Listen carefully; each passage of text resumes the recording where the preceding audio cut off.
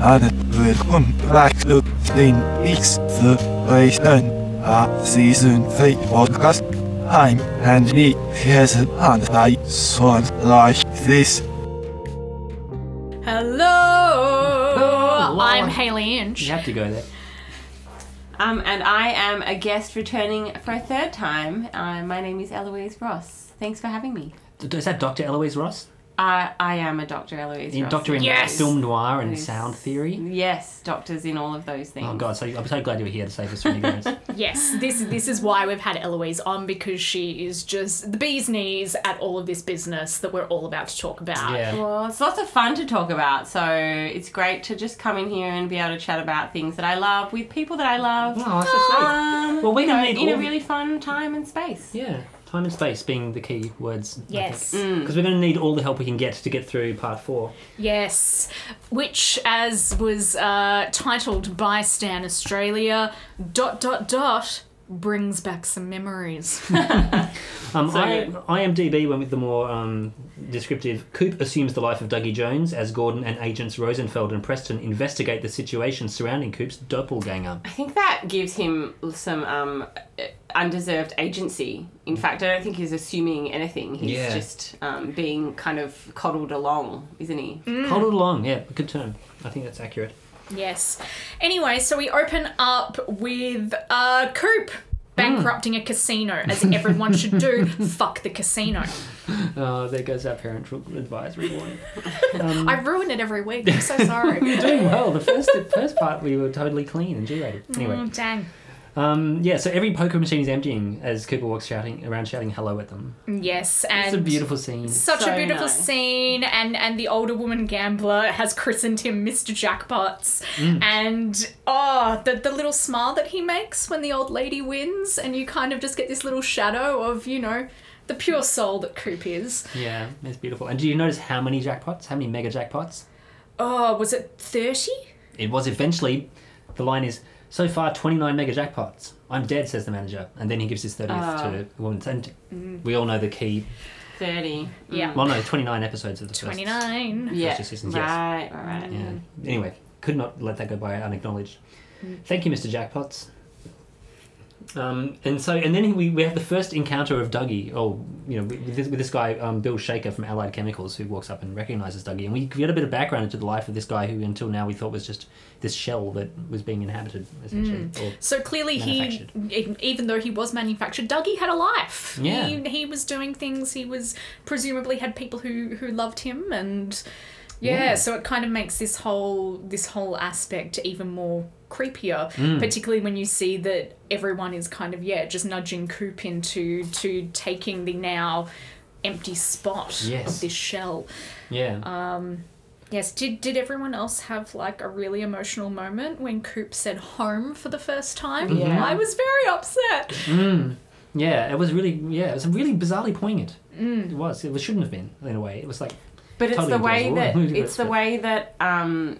Carl McLachlan is enunciating these words. It's just really short, shortly rounded, home. In this really, simple way of where he doesn't quite know how to say the word, and he doesn't quite comprehend what home is, but he says it all the same. Yeah, he's learning fast. Yeah, and he does seem to pick up on words that he can tell when other people say them to him, they must be important. And those are the ones that he tends to try and parrot back.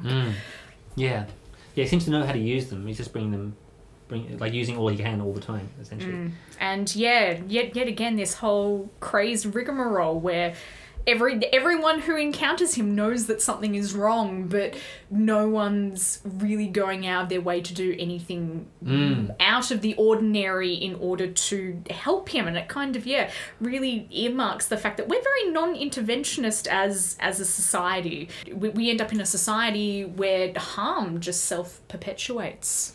Yeah. There's characters who say, this guy must have had a stroke or anything, but no one thinks at any point to like call an ambulance or call the doctor or anything like that. They just let him go. Yeah. And the first person who does have a conversation with him is after Bill Shaker is the manager. And this was quite a dread-filled scene where I was expecting they're going to like kill him or something because he's just bankrupted this casino. But instead they have this kind of weird conversation. and then give him a limousine Yes. ride home. Yeah. And they give him this sack of cash, which I thought was kind of hilarious. Almost like a Coen Brothers thing where you've got this like bag of loot that somebody's walking around with or trying to get. Yeah, and you must try your luck with this again, day or night. We're watching you. Yeah, so honest. So are other beings.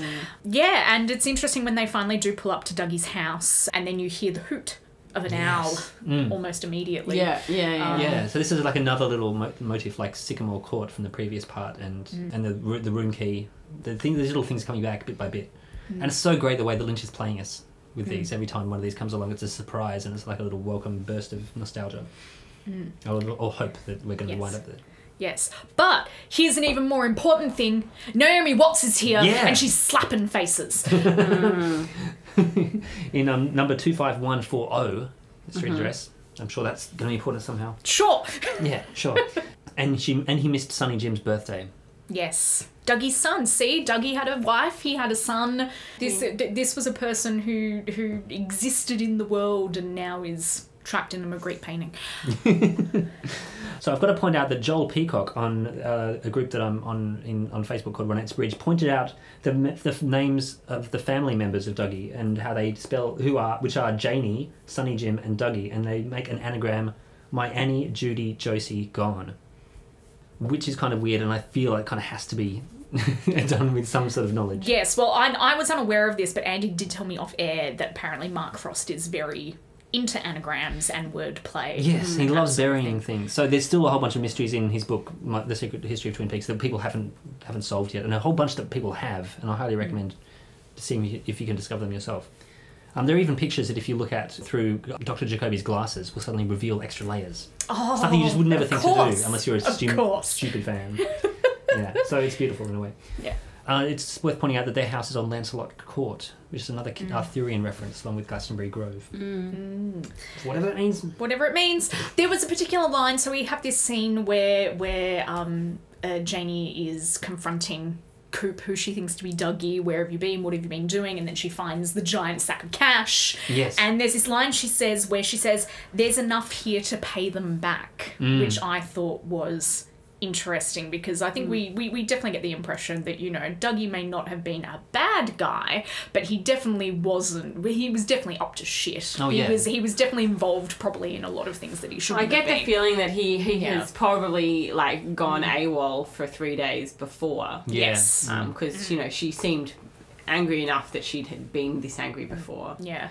Also, just his general visual look when we saw him, and definitely his costuming. You know, he comes across as a very kind of roustabouty, peacocky type of dude who probably, you know, loudmouths his way into Seems things. like a slime ball. It's just absolutely. Yeah, he's a put philanderer. it that way. Yeah.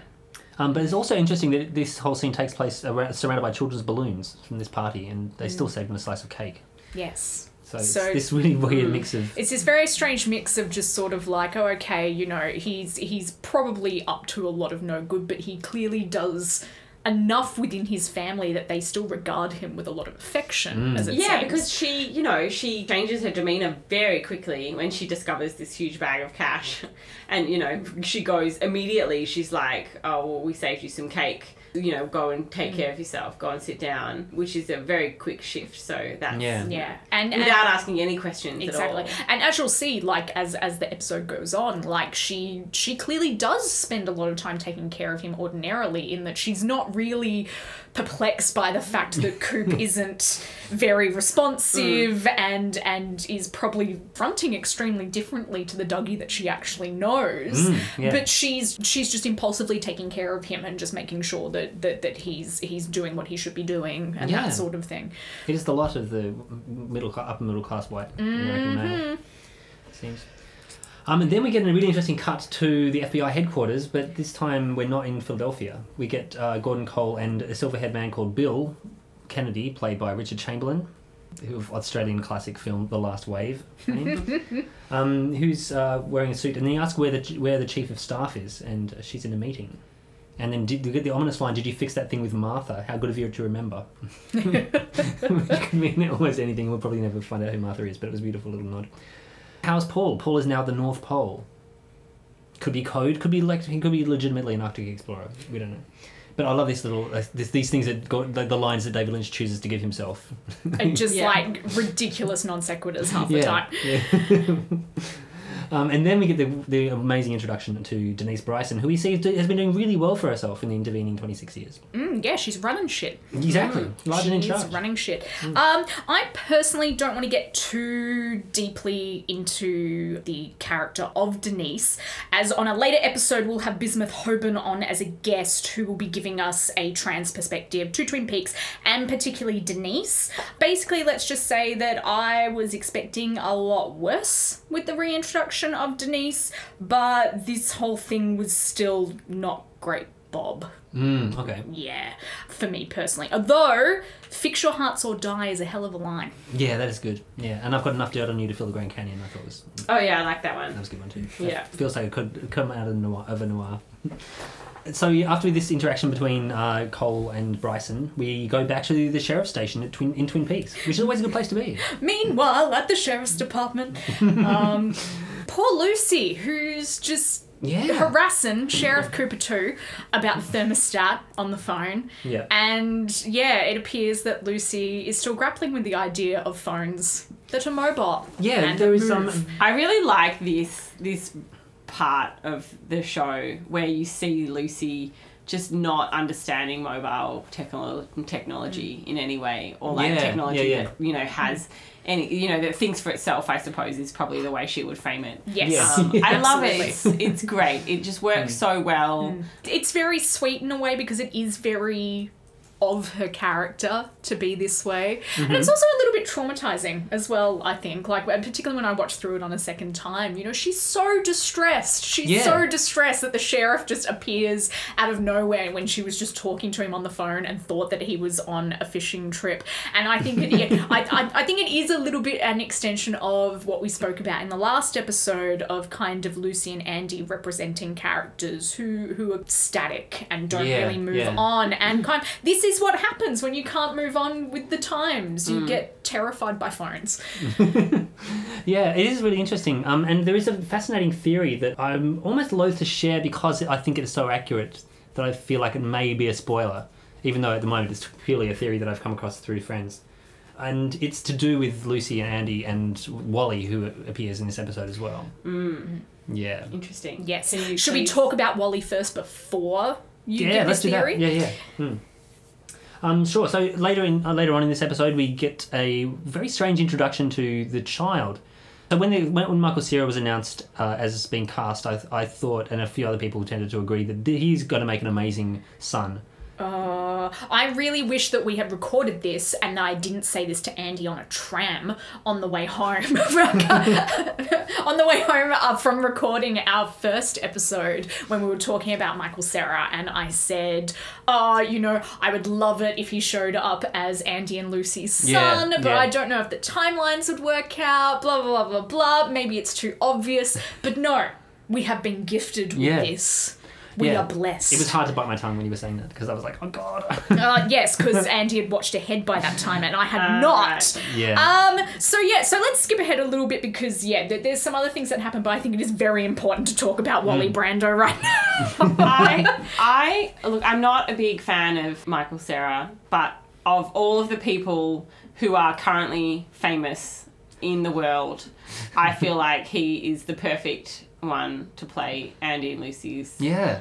It was It makes so much sense.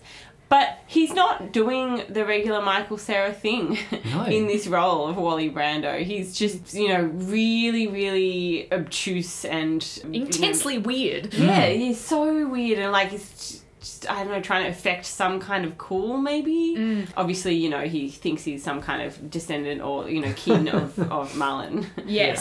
Shall we say. But yeah, he was not doing the regular Michael Cera thing, and I did like it, I have to say. Yes. Yeah. But also, I hope he doesn't come back because I didn't like it that much. It's Anyway. almost too much, and it's really interesting how, again, slow pace these sequences are. Like, Sarah says lines, and then it's like all of the other actors was told to, like, no, don't react, just let the line happen. Yeah. And then he will come up with another one after a couple of beats and Yeah. that sort of thing. It's very It's very uncanny in a very funny way. And look, I've seen some critics complain about Sarah's imitation of Brando, saying that it's like, oh, it's way off. He's not even doing a good Brando. And I'm just like, isn't that the point? Isn't the point that he's like fleeing back this kind of like broken mirror refracted idea of what Brando is that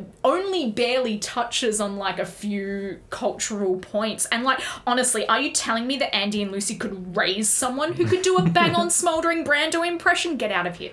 Yeah. Yeah, exactly. It's Michael Cera. Like, A, it's Michael Cera, and he couldn't. No. B, I don't know, this, like obviously Marlon Brando is an icon, but he's not like James Dean in that he only had 3 roles and that he could be, you know, that he had, you know, kind of more of an isolated image that people wanted to mimic in a way. You know, Marlon Brando was around for decades and he doesn't, I mean, obviously, you know, it's the wild one that he's doing, but he's not as imitable as the others are. I'm kind of hoping if that Wally Brando does come back as a character, every single scene he has, he's a different Brando. Yeah. that would really tickle me on several levels. Yeah, I thought it was really interesting. It really took me by surprise because so many people have he's like such a fantastic actor to do that because everyone has their idea of, oh, I know Michael Cera, I know what he's going to be like. But there was a beautiful description of him in The Monthly describing him as Brando via Kenneth Anger. Because there is like, it's just a hint of that sexuality there as well. Yeah. Was that the Luke Goodsell? Yeah, where's the Luke Goodsell one? Yeah. Not a fan? Oh no, I thought that article was fine. I can't quite see it yet. Yeah, you know, the Kenneth Anger thing. Okay, do you want me to tell you this theory? Yes. Okay, so if this may appear as a spoiler, and if you'd rather avoid it, please skip ahead a few minutes. You don't know, Andy. No, I don't, but I think I'll explain. So this is a theory from a Reddit user called CH Blank. Michael Cera's Wally Brando was both hilarious and sad at the same time. Why sad? Well, because I don't think that he is the real Wally. I think Lucy and Andy's son died young, and it put them in a psychological state of shock where everything needs to remain unchanged for them. A chronic state of denial. I think many years ago, Frank Truman hired the young man, who was a wannabe theatre actor, to play their son in order to help them cope. I think he promised his brother Harry he would take care of them, and this is his way of doing it. Truman called the false Wally to return when he heard Lucy and Andy talking about finally converting Wally's room into a place for the two of them. He wanted the false Wally to convince them to do so in the hope that they will start to move on and snap back to reality in some way. The evidence. Lucy is still wearing the same clothing and hairstyle. When confronted with technology that doesn't fit into her mental time frame, it is enough of a shock to make her pass out. On this note the truly technologically advanced call-in and dispatch station is kind of hidden in the back and operated by a different woman. I think they've changed over to a more advanced heating system too, but left the thermostat knob there for her, which is why the heating isn't corresponding with the thermostat when they're not in the building. Lucy asks which Sheriff Truman, which confuses the insurance guy because to her there is still 2, but to everyone else there has only been 1 for a long time now. They don't often see or hear from their son. This is justified by the story of him riding around the country on his bike, but he really is dead. When Truman hears Wally is there, he says, "Good boy," because he recalled on them to help with this, and he came to tell them about the room as requested. The only picture we see of Lucy and Andy and Wally together is when he is a young boy. No recent pics on her desk. Over-the-top clothing and speech is because of the direction Truman originally gave the actor mixed with the name of his character. This is also why Truman was trying to respond like everything was happening and being said was normal, and to play along even though he was obviously uncomfortable. That's a hell of a theory. It is, isn't it? Yeah, it's nuts. But it's also kind of like, wow, yeah, it does tie in a lot of things, and it would kind of be the sort of thing Lynch would want to do. Yes, I agree. I feel like that kind of explanation is not necessary to the number of factors giving evidence to the theory. Does that make sense? Yeah, that makes sense. Because Lynch could obviously come up with he wouldn't need any reason. the heck he wanted to. Yeah. I'm also intrinsically just suspicious of they were dead all along theories, because I feel like, fandoms in general like trying to find these sort of explanations for things. God knows why. And yeah, I'm generally a little bit distrustful of them. Mm-hmm. Like, look, if that turns out that that's legit, look, it's linear in a way that makes sense for Lynch and Frost and that sort of thing. But I think it might be a little too easy. Yeah. I think there's enough in the characters of Andy and Lucy to suggest that you wouldn't need to come up with something like that. That they're going to be as kooky still as they were back then, and in these number of ways. Yeah, because I kind of react against it. I'm like, no, you don't touch Lucy and Andy. They're not the ones with the dark sides that you need to give them pain and horror. But maybe they you are. just go through. Oh, but they're the last ones. Everyone else has suffered so much. Please leave them alone. But that's just me. Anyway, we have to backpedal a bit. Backpedal. Because we're still in the sheriff's office. We have met Sheriff Truman, who's played by Robert Forster. Yeah. Not the go-betweens. Not the go-betweens. No. Yeah, so now we get an introduction to this new high-tech control room, which I actually laughed out loud at the screen when I saw this. I was like, what are we doing in NCIS or some sort of show? What the hell? What's computers? Crappy No. backward NCIS. Yeah, well, yeah, that too. But I also felt like, well, this alone justified that original section, which was about technology and like what's happening with modern technology, because I was wondering how Twin Peaks was going to deal with it before it began. But no, it's just given to us straight up in one big hit. This very efficient woman gives Truman the lowdown on what's been happening and finishes by mentioning an overdose in a classroom at the high school. Truman walks down the corridor and calls out to the deputy. Bum, bum, It's like, Bobby! So good, everyone. So great. What a reveal. Best reveal. Best reveal. He has aged mighty fine. Those cheekbones just get better. And that hair, just that, I just love all of these men that I was, semi in love with in the 90s that are like now of this particular age where they just have grey flecked hair. It's Glorious silver foxes. so doesn't feel the need great. to diet, just this is how I am. Yeah. Okay. Yeah. I was actually quite pleased by Bobby's reappearance, and in such an interesting and unexpected way. He was definitely one of those characters that I really loved to hate during the first seasons, because he was just that terrible, self-important, jock teenager who just makes things a nightmare for everyone around him because he can't contemplate that other people actually have feelings aside from himself. There was always these occasional moments of actual self-reflection and self-realization where he'd be like, I am a giant arsehole and I've been really horrible to people. And it's actually really nice to see that Bobby's been living a life and making choices and ending up somewhere where maybe few of us would have guessed he would have ended up. And I definitely really love it when dirtbag teens scrub up into very, very different adults. And look, who knows? He may be up to nefarious business. We don't know yet. But I find it's interesting that in Lynch's world, law enforcement figures are generally pretty much always on the side of moral good.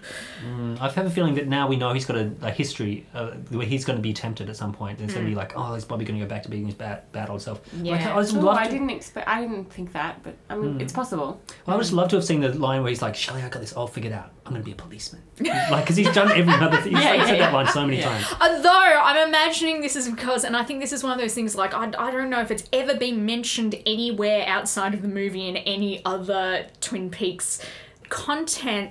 Are we all just forgetting that fact that he murdered that drug dealer in Firework with Me? Did everyone just forget about that? Yeah, I guess they did. Yeah. Whoops. But I love, obviously, going back to those moments of like Bobby occasionally having realizations that was a massive shit. Yeah. When he has that conversation at the diner with Major Briggs about Major Briggs' dream, and then he starts to cry and he's like, Dad, what do you actually do? And he's like, it's highly classified, I can't. But it's that moment of realizing that he in fact does not know. I just love, obviously I mentioned this in an earlier episode, but I love the crying. Yes. Crying he does man. it so well. And then he cries for so long, and it's so unexpected for him, and obviously for us as well, to just be like, what, he actually gave a shit? It's really key. And just to be like, well, obviously this is something that the town has not forgotten. And probably least. And not really dealt and with. not processed, And not because processed it was at all. never, I guess, the whole thing was never solved, and then Yeah. Agent Cooper also disappeared. Bobby says he left town, so they're all feeling like he deserted them in some way and left them all Exactly. Well, and of course his father's died too. Bobby's father's died. Yeah. So I think that might have been a turning point for him. Yeah, and I think the revelation when Bobby is talking about Major Briggs's death and how it coincided the day after that. Apparently Coop was the last, inverted commas, was the last person to see him. I think we can basically infer from this that yes, Doppel Coop made his way out of the Black Lodge and murdered Major Briggs on the way out. Well, actually, this scene is talked about in the very, very final pages of The Secret History of Twin Peaks, which Lynch promised he wouldn't even open or refer to. But I think Frost must be in charge of this part of the story, because Major Briggs does write a document that is found in the book, which is all about how Cooper is about to come and visit him, and he's been doing a lot of work recently, and there's some very, very important information that he's got to give. So it's all built up to in a big cliffhanger. So yeah, I think pretty much right. But also I think it's interesting that Bobby's keeping an eye on the drug trafficking routes over the Canadian border and is Chinese designer drugs And again. wouldn't let anything escape from his gaze. Yeah. He's doing his job. Yes. Bobby. Yes. So anyway, we've already talked about Wally Brando, so let us skip over again to a scene where Coop is contemplating a sports blazer. Yeah, it's green. Yes. We're back in Rancho Rosa, I think, aren't we? Yes. Yeah. And he looks very confused by clothes. Yes. He's Closer confusing. And he becomes even more confused when his armchair ripples and then all of a sudden it's the lodge coming into contact with him.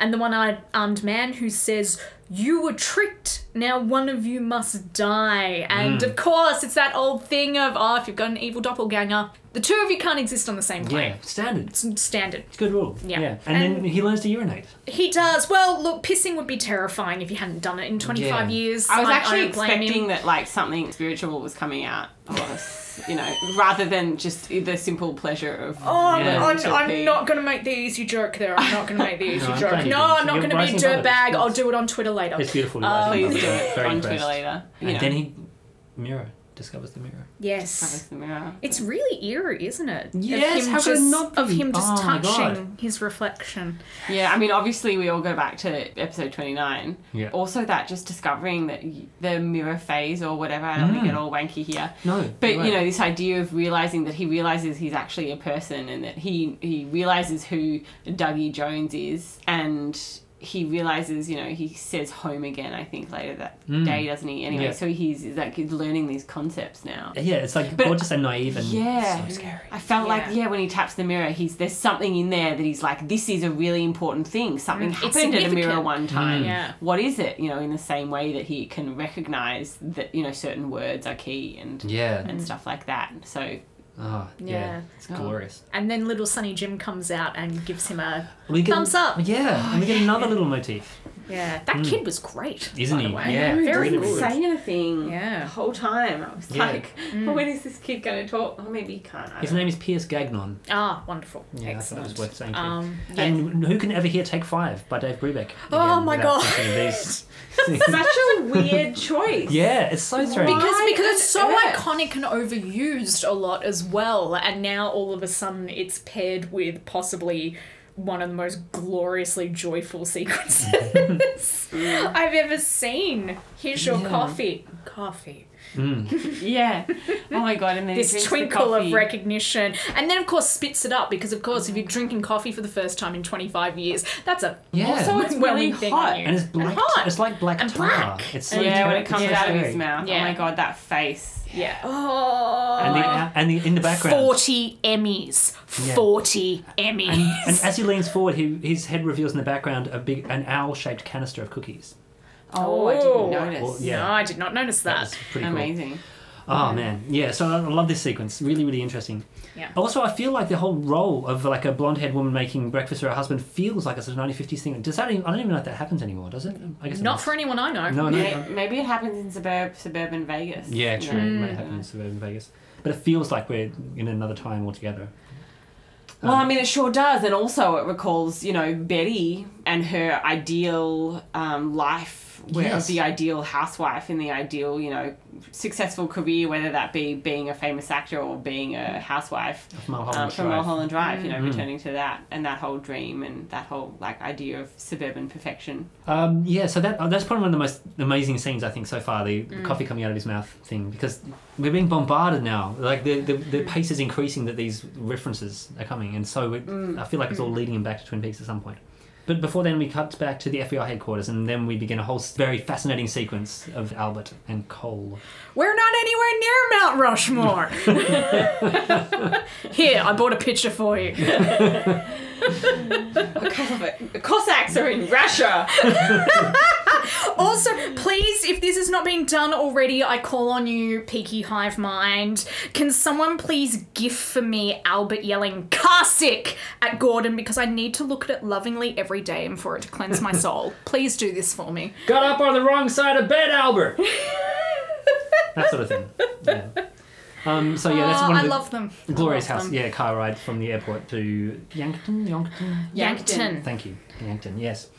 When that was all initially that, you know, they're going to visit Cooper in prison, I thought maybe we were going back to Bill Hastings, and that in fact Bill Hastings had given a wrong name or somehow been connected. Anyway, I mean that obviously doesn't turn out to be the case, because we had no idea that Doppelkoop was in prison and. No, it's definitely true. And I'm really, and they're still lingering around in the background. That's such a good mystery. What have we got? And then prison official Warden Murphy. Car ran off the road. He was throwing up some type of poison. Exposure to it sent one of our men to hospital. Here's what we found in his trunk. And then there's a long, slow panning shot of cocaine, a machine gun, and a dog And leg. a dog leg. No cheese and crackers? Oh, Albert, bless you. Yeah, There you it's go. very great. And then Cooper's mugshot. Cole's first introduced to his friend via image. This scene is possibly, this is one of the creepiest And strongest. and strongest things I've ever seen. Like, even just the initial thumbs up from Doppelkoop, and you just want to scream, "It's wrong, get it away from me." Like, Yeah. full body revulsion. What did you make of the sound design in this thing? Because I found this absolutely amazing. I don't even think that's McLaughlin's voice. I can't recall it. It's so cool. What does he say? He's speaking, but he's speaking through a communication speaker, yeah. through a window, Right, and it's yeah. weirdly amplified and fuzzy and really ominous. Yeah, Like, it's there's very this bassy, real very resonant. bassy, like, twang of dread in kind of everything that he says, that makes, because the lines that he's saying are actually very innocuous, but it comes across as just Yeah. I mean, is he- absolutely chilling. I mean, there's this whole really interesting thing with, you know, obviously Lynch does it, playing with people's voices, but, you know, creating this space, you know, this hum. A hum produces a lot of anxiety and a lot of fear and a lot of, you know, like dissociation. We don't know, is this voice now, is this another disembodied voice coming from somewhere? Is it the voice of someone who's died? Is it a voice, is he... I don't know, is he stealing words from regular Coop and somehow, like from someone else and or channeling them through? Because you can tell from his speech patterns, and also the fact that he keeps repeating certain lines over and over again. Like, Doppelkoop, despite living amongst humanity for like 25 years, he still hasn't quite figured out proper conversational patterns. Yeah. So he's just kind of throwing information at the agents, and particularly Yeah. Gordon, and just waiting to see what will stick, just waiting to see what they will actually respond to. And I think it's very, very telling that Gordon's the one who keeps conversation moving and keeps asking questions. Because he's so bad at conversation. Because he's bad at conversation anyway, and I think because he's trying to just grasp what's going on. I think it's also- but Albert keeps silent. Yeah. So Because I feel like Albert knows from the get-go that this isn't That this right. is- Yeah, not him. because Yeah. Doppelkoop is so used to manipulating people through what they want and what they desire, and when he comes up against these three, he's thrown. He can't. So the only thing he's got going for him is that he said, "I've been working undercover with our colleague Philip Jeffries. I need to be debriefed about this." Oh, right, yeah. And he's got this. yeah, So he's saying he's got yeah. information that he was on his way to share with Cole when the car veered off the road. So this is, I think, the one thing that he thinks Cole would want is some information about this. To know where he's been. Yes, but obviously Albert is the one who knows that it's not possible. Yeah. Yeah, exactly. So this is just such a brilliant scene. Gordon, when are you going to get me out of here? I've never really left home, Gordon. See you soon, old friend. Yeah, so glorious. But it's And- okay. Gordon's wiretapped everything. Yeah. He's wiretapped everything. But also they can only hold him for 2 more days, so they they're going to have can, to release so they need to Doppelkoop. find out very, very soon. So, And I love that line, Murphy, I expect you to give him his private phone call and tell me all about it. Yeah. and then we go out into the But car. who is he going to call? Who is he going to call? That is the I'm imagining question. it's Philip Jeffries. Okay. Yeah. Or fake who Philip is Jeffries. claiming to be Philip Yeah. Jeffries. I was kind of hoping that he might call Lucy or something. That'd be cool. Yeah. Then we go out into the car park with Gordon and Albert, and I really love the muted blues in this chat here. It's kind of like that glow of the desert, but they've lit it in this very peculiar way that kind of makes the landscape crowd in a way.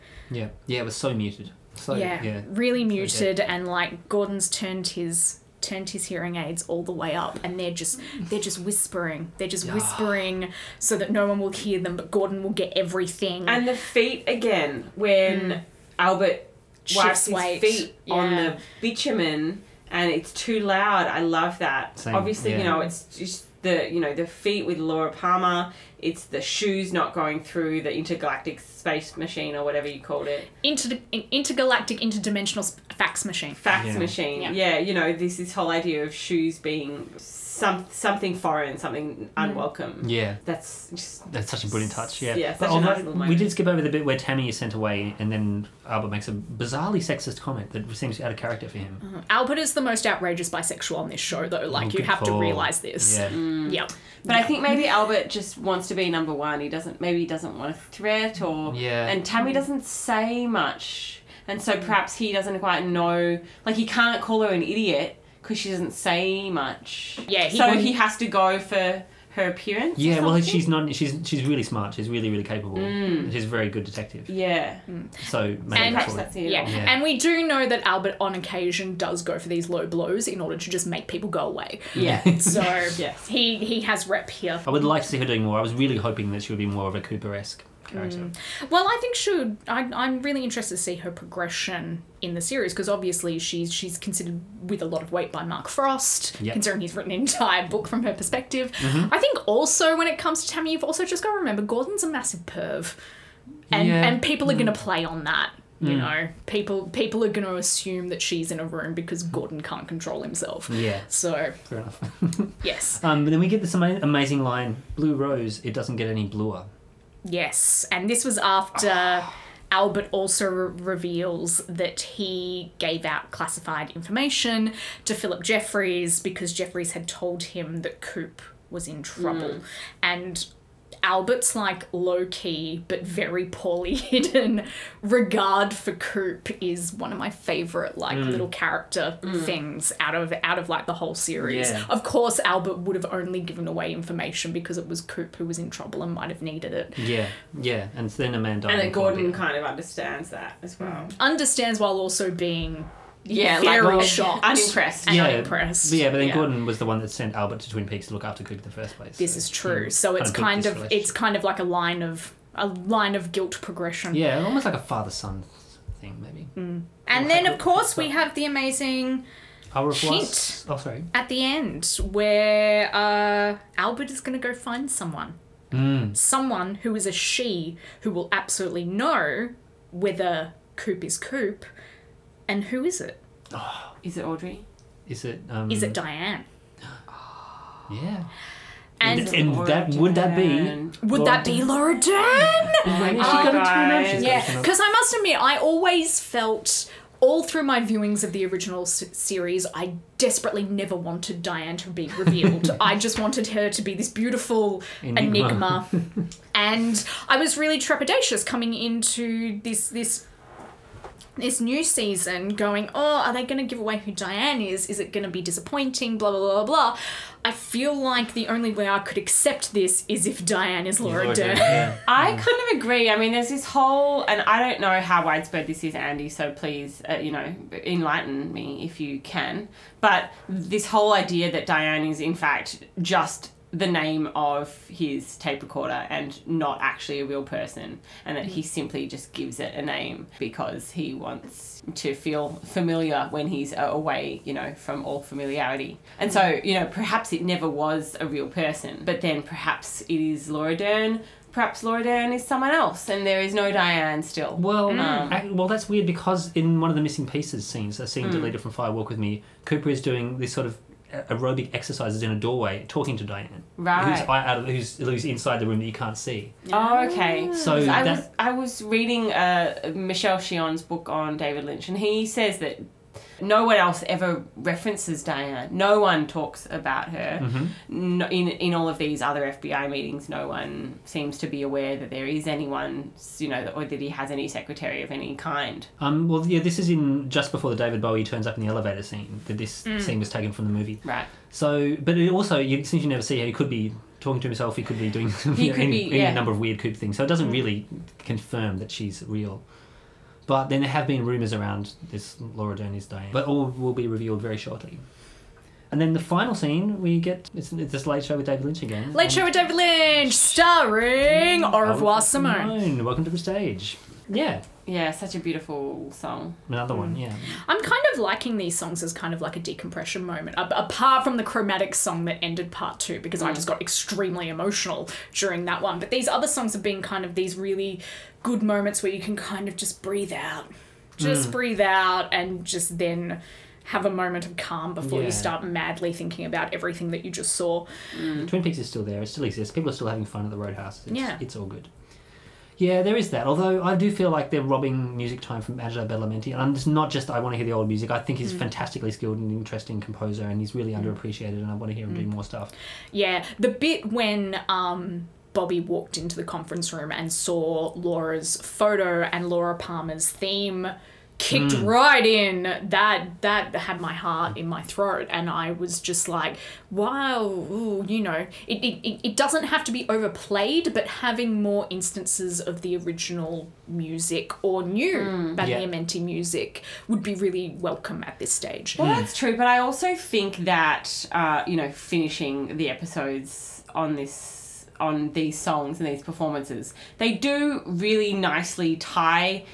Because, we're travelling to different cities each episode, they tie everything back to Twin Peaks, which is essentially the core of the show. Bring us back to Twin Peaks itself, this location that we're all familiar with, that so much has happened in, and that, we know that it is still going to be a really key part.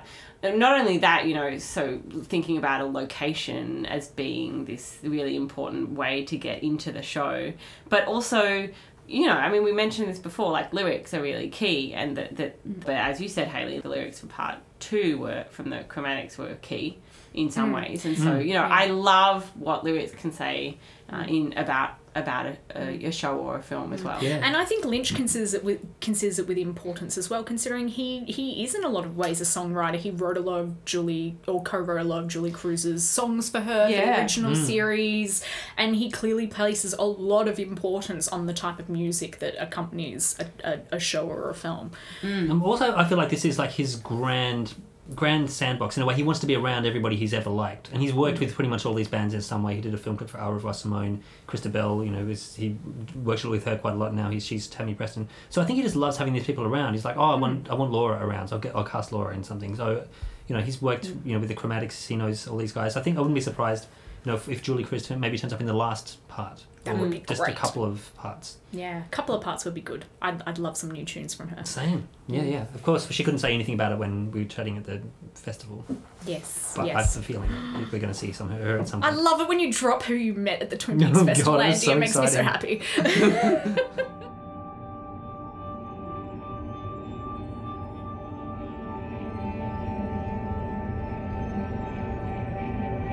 I was setting up my TV to watch the finale of a show called Twin Peaks. It's Twin Peaks and it's very end. I panic and change the subject to the Twin Peaks reboot till she gets bored. I mean, she totally gave up on Twin Peaks. It's too David Lynch.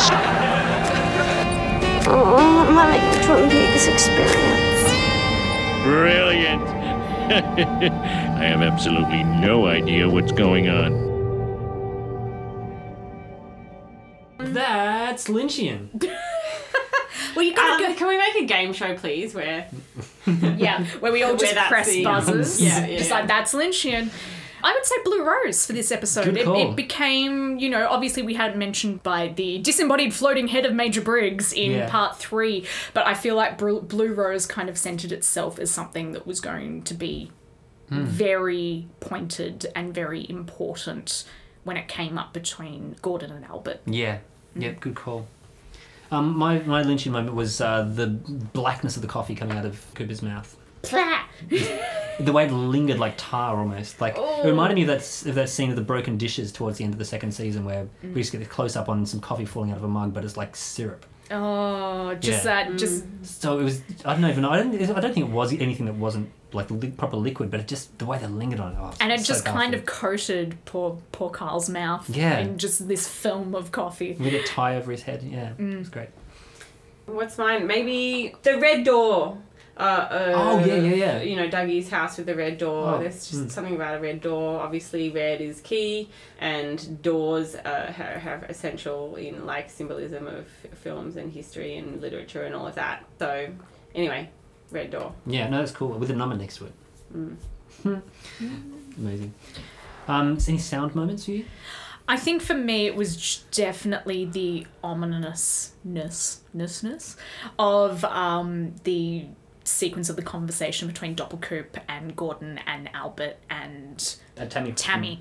which was just this overwhelming sense of, I feel like sound in Lynch is often used to like oppress you in a bodily fashion where you feel like it's pressing down on you and constricting you, and that makes you panic a lot more about the visuals that you're actually seeing. So I feel like I was a lot more unnerved during that scene than I ordinarily would have been, and I think I would have been pretty unnerved to start with just from the power of the performances that were going on.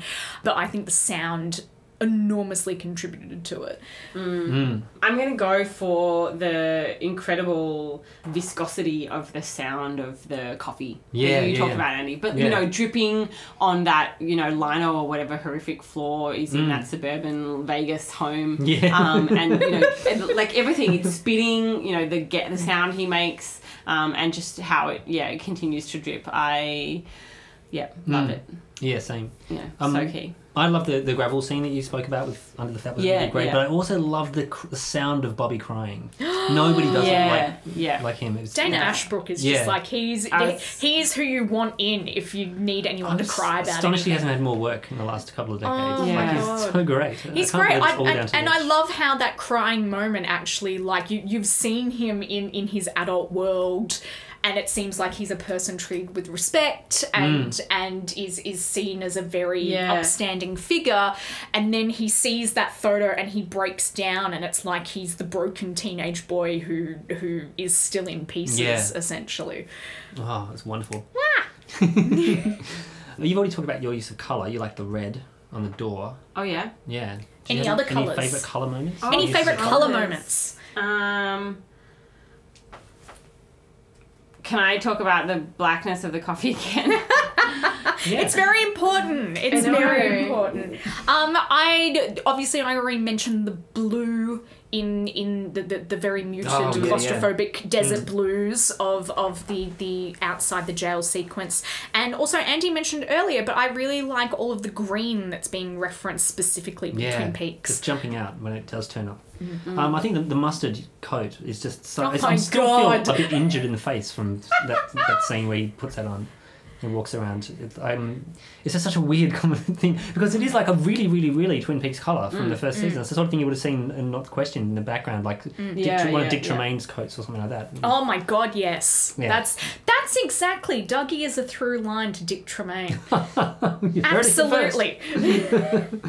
And finally, throwbacks. Did anybody notice anything that took them straight back to earlier Lynchian works? Well, throwbacks.